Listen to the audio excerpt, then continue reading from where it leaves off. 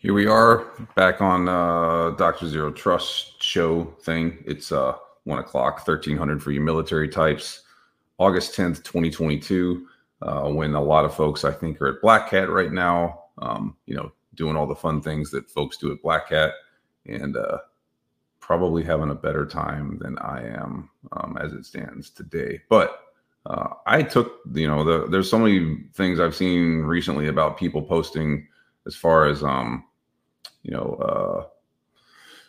things not to do or burnout, whatever else. I even posted something about burnout and that type of thing. It's a real deal. And my, I guess, humble advice would be for folks is if you're feeling burnout, take the time and chill out, because your company, if you died, would post your job opening before your obituary was published. I mean, I think The Rock said that or somebody else said that, but know that that's a real thing. So if you're feeling nuked, if you've had enough, which this summer for me has been personally insane between a whole lot of personal stuff, parents' house burning down, all kinds of other crap, like whatever it is, take some time. You don't have to go to events all the time. So if you're out there, have fun, be safe. If you're not out there, it's okay. Take your time, do whatever you need to do. Those things. I have a once a year Vegas rule, so I want to go to Vegas more than once a year. Anyway, going forward, I'm not going to jump in and do the typical thing that I've been doing recently on Shodan, because honestly, it's just too easy. So I'm going to do a little bit different, and I've been doing this morning. I've been doing some crafted query response things using internet. And getting some interesting results back. Now, again, because I don't want to get anybody else in trouble, I'm not going to get myself in trouble. I can't show this stuff, but I will read through some of it. And of course, like I always do, I'll notify these organizations. So one of the first things that I did was to go off and look for things that had administrative rights and had a SQL configuration behind it that were misconfigured. So basically you can imagine somebody doing something, building a SQL database, and then misconfiguring the way that it talks to the internet somehow, some way, or lacking a particular control, and then it's out there. One of the first ones that I found was a biometric system. And this biometric system has got the full index of stuff within that SQL database exposed to the internet right now. Can you think about what is there in that biometric system that's available right this second? And interestingly enough, when you look a little bit, poke around into it, which I'm not breaking any laws because I'm abiding by all the rules. The last time this thing was updated or touched was 2018. Now, the problem is biometrics don't change over the course of a few years. My face, the stuff that's measured on my face is still the stuff that's measured on my face. My fingerprints are still pretty much the same. You might have some scarring or whatever else, but those biometrics are there. And I think this is an important point to talk about for the folks like myself that are not fans of the password, is that if you are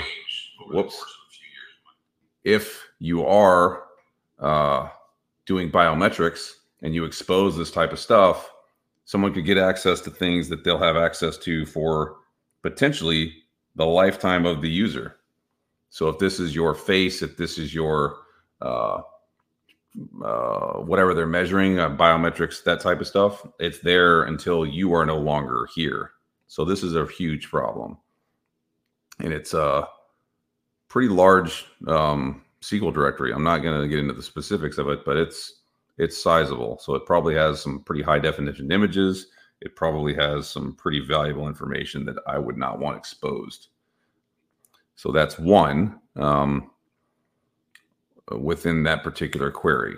So another, again, using crafted stuff and asking the right questions, and I like to say tickling the internet the way that you want to. The question was, can I find documents that are publicly exposed on the internet that are either .doc, .pdf, .xls, or .xlsx spreadsheets that have the tag in it internal use only? So stuff that you wouldn't want to be shared externally and literally is tagged internal use only. I was able to find 523,000 results in about half a second. Are all those valid, super important things? Probably not. Are some of those, let's call it, I don't know, 3%, something that could be valuable? I would say so. Now, if you go through that and you look, I can see here stuff from Verizon's business unit. And again, I will let these people know about this. I can see stuff from the IRS, irs.gov, internal use only. And this has been exposed since 2013, Department of the Treasury. There's a couple of them here that are actually pretty comical because they say that these are internal use only documents to tell people how to share and distribute proprietary information, but they shared and distributed information incorrectly. Yeah. JSTOR, if you're familiar with JSTOR.org, they've got some stuff out there. There's a particular organization that has misconfigured and set some proprietary information out there that actually has to do with people's pensions. And it's tagged confidential, classified, internal use only. And it has people's pension information. It's a PDF. Probably a bad thing. Delaware.gov has got issues here as well. NASA, which seems to show up pretty often. Department of Education. I did change this query a bit and sort of said, can I look for things that are .gov and .mil related? And there's plenty of them there. Blue Cross for a state has got information that's there, and it has to do with their costing system, costing, pricing, whatever they call it. Yeah. Missouri, a particular city in Missouri, has got some shared information that they wouldn't want out there. A college in, I believe, Washington State is there as well, right? So there they are. Organizations in Brazil, again, and this one particular thing that's shared from an organization in Brazil actually has system configurations that have internal use only things tagged all over it in a PDF. So it is the configuration of their digital architecture that's shared, if you look for the right thing, that says that this is how they're internally configured. Now, who would ever want to use that type of stuff? Problem. Couple of more, just because I'm trying like hell to get the point across to people that this is super important and that there is a real threat and issue here. So I think it's valuable to make this type of point. If you look for shell.php, so where you're able to do shelly type things, and there's PHP servers and that type of stuff, and you can go look up the specifics on this sort of that avenue of exploitation. Johns Hopkins. Now, Johns Hopkins has got information out there that responds to this, which is able to kick back shell if you do a couple of other pieces of this exploit cycle, which I'm not going to do because that would get me in deep doo-doo, because then you're actually doing exploitation. But the fact that I can see this and it responds the way that it responds with the information it gave me is indicative of a pretty significant problem. University of California, SoCal. See your stuff there as well. So that would be something. And then finally, on this particular one, there is a bank in North Carolina that has stuff misconfigured that is sitting in this form of response. Well, actually, not finally. The last one, and I got to notify these folks really quickly. If you remember, about a week or so ago, maybe 2 weeks ago, there was a publication that said that justice system infrastructure had been compromised, like your court system. Here is justice.pr.gov, which is Puerto Rico, the index responding for the justice system there. Now, again, is all of that information super valuable to me? Probably not. Is there something in there that would be potentially valuable? Probably so. And the fact that this is usually, when you're looking for these types of things, the fewer results you get, the more valuable that information is. So if you do one of these looks and you get 6 million results, it's probably 6 million things of BS. I'm looking at about 600 results for this particular query across the entire internet. So probably pretty valuable. And just a couple more, because it's 2022, shouldn't be able to find this stuff, but they're there. I'm not going to go into some of the stuff in Australia that's going to have to get looked at. But if you go and you run a query and you look for, please log in with a particular known, very public administrative password and tag it with a delimiter that is leak related, you'll find about 20,000 results. Within those 20,000 results, the great thing, it gives you back all these organizations that have configurations that are out there that are misconfigured, that basically give you access to back-end systems. If you've ever been to CVS to get your medical stuff, I see CVS here, and it basically says, and I won't say the IP address or whatever else, but it's SSH on a server for CVS. So probably not cool. And again, like the smaller results you have, the more valuable the information probably is. And this is pretty small going through that. And it's 2022. Like, this is a relatively simple thing to fix. This is, you should be running checks and queries and then fixing these holes. Last one, root. If you're familiar with root is something you're always trying to get to. Root is kind of, if you go back to the, I guess you call it the hacker movies or whatever, when they get root, like, that's game over. Doing a particular query here on web servers and things like that, where you're able to get to that sort of root directory. CERN, CERN, has a misconfiguration that's available out there. And this is, I know, really interesting stuff because there's only 51 results. So there's that one. There's an insurance company who, interestingly enough, actually sells cybersecurity insurance. I won't put their name in here. That has a root exposed configuration that was last updated in 2018, April 27th at 11:01 a.m. that is sitting out there talking to the internet. So probably not good either. But it's 2022. People are at Black Hat. We're all talking about cybersecurity stuff and doing cybersecurity things. And I guarantee you're running into tons and tons of organizations offering zero trust solutions and those types of things.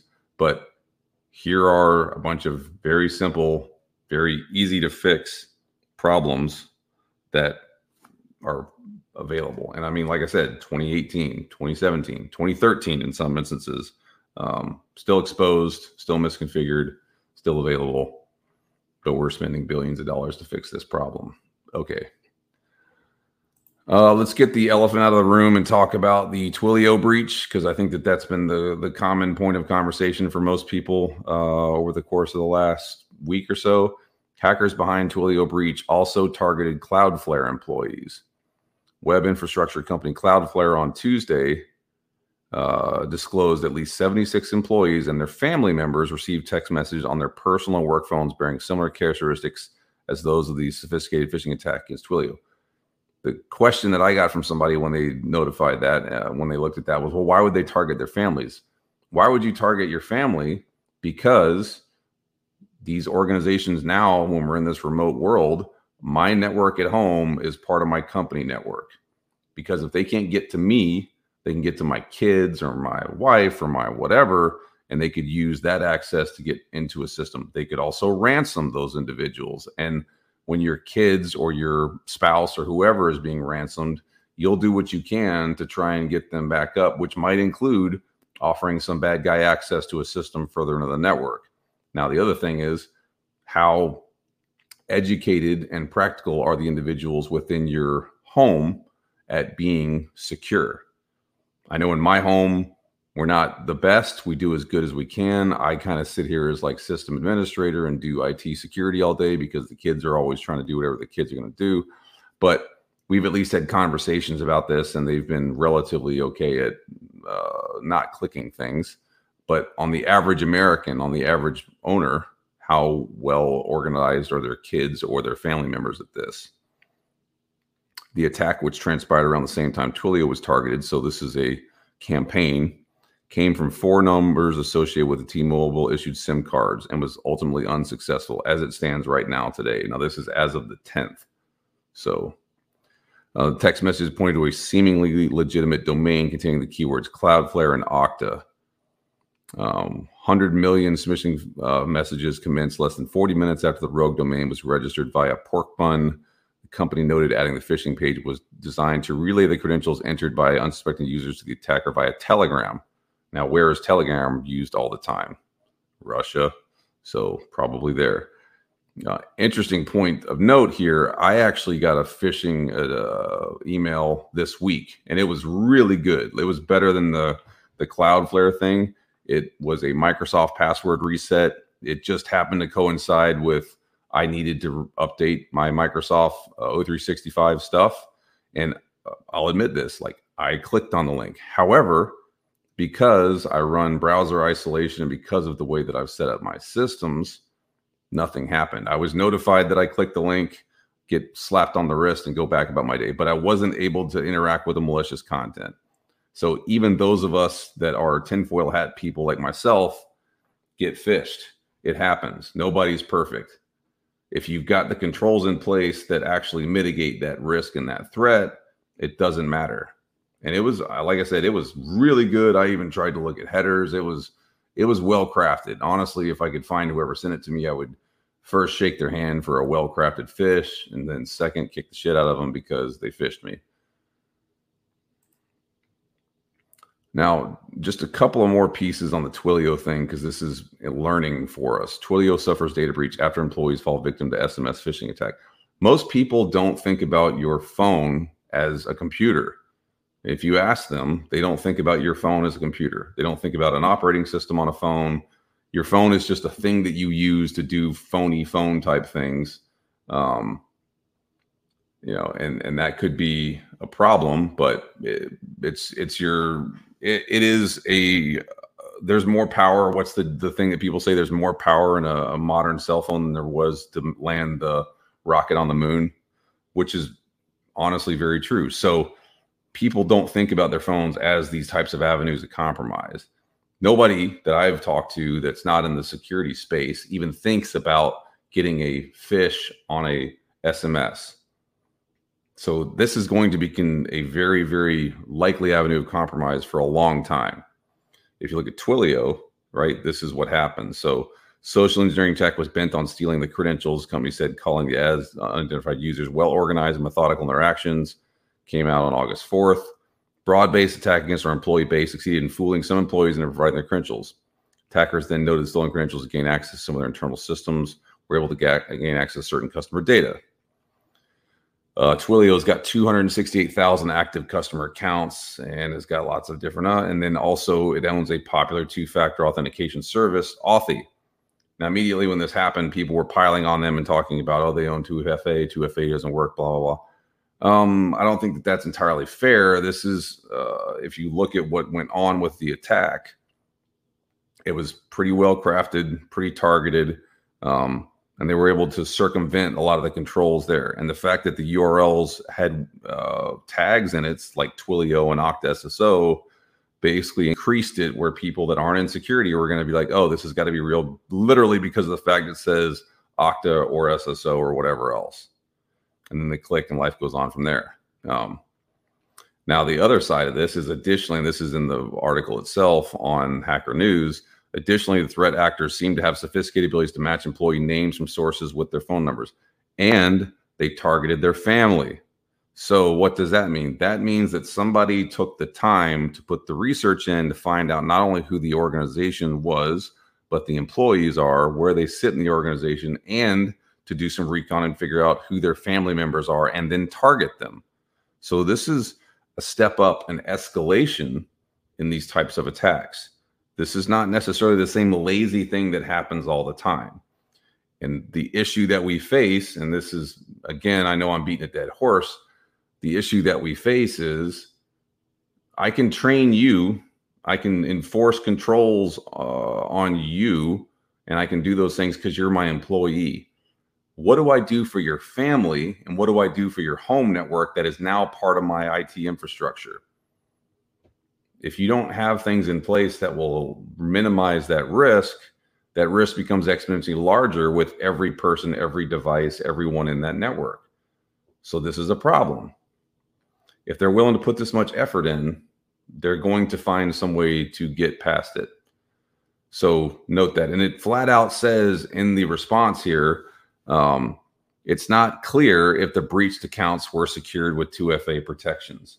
Guaranteed Twilio employees have been through phishing training.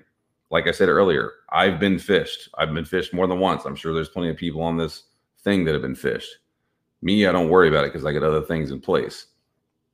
However, these people were trained, I guarantee it, and likely I would say they did not have 2FA in place. But my guess would be that this was optional for their organization.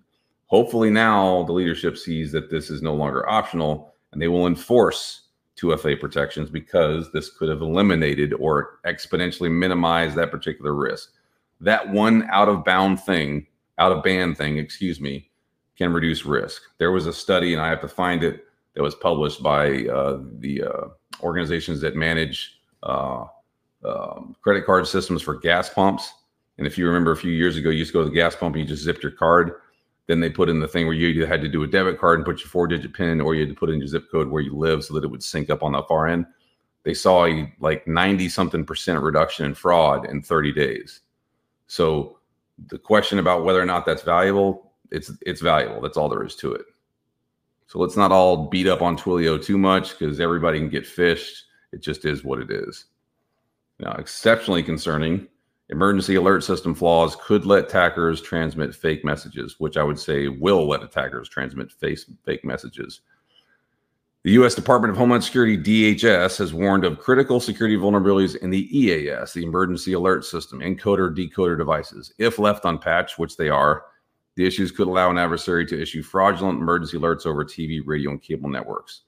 The August 1 advisory comes courtesy of DHS's FEMA Cyber, CYBIR, security researcher Ken Pyle, who discovered this thing. This is the National Public Warning System, right?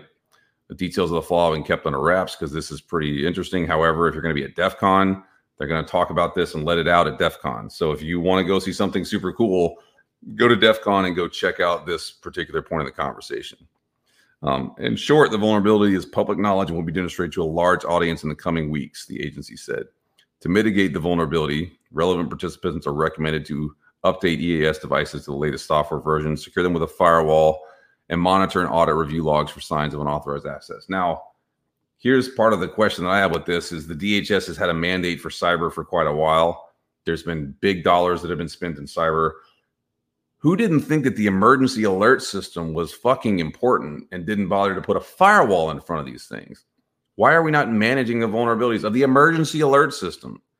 What if you take over an emergency alert notification device and you publish something in a locale and say something horrible and cause a response, and physically people start getting killed or people freak out? If you said there was an instance a few years ago where emergency alert system was screwed up and it said that the ICBM was launched from North Korea and was coming to Hawaii. People were putting their kids in sewers because they thought a nuke was inbound. How many people can get hurt if these things are misconfigured? Like, we're worried about critical infrastructure and those types of things.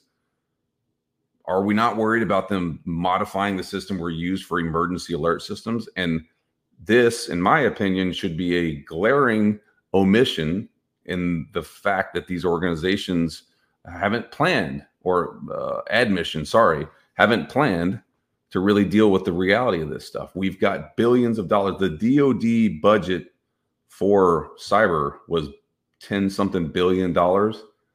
We still haven't made firewalls mandatory on emergency alert systems. That doesn't require a whole lot of money. Matter of fact, I'll put this out there right now on the call. Anyone running an emergency alert device system, whatever, if you need a firewall to put in front of it, contact me and I will get you in touch with someone that can get you a goddamn firewall. This is not okay. Now, last point I wanted to make here was that the published Allied Market Research Zero Trust Security Market hit $126.02 billion by 2031. Everybody does their own research here, but you can really kind of crawl through this and make your own assertions and think about what's going on. But this is the forecast period from 2022 to 2031. If you look at this, the market size in 2021 is $23 billion. 2031 is $126 billion with a CAGR, a growth rate of 19%. Uh, this is super interesting. So if you look at the growth of the regular, I guess you could call it security specific market, it's at about a 14 to 15%. Sometimes you'll see as high as a 17% CAGR.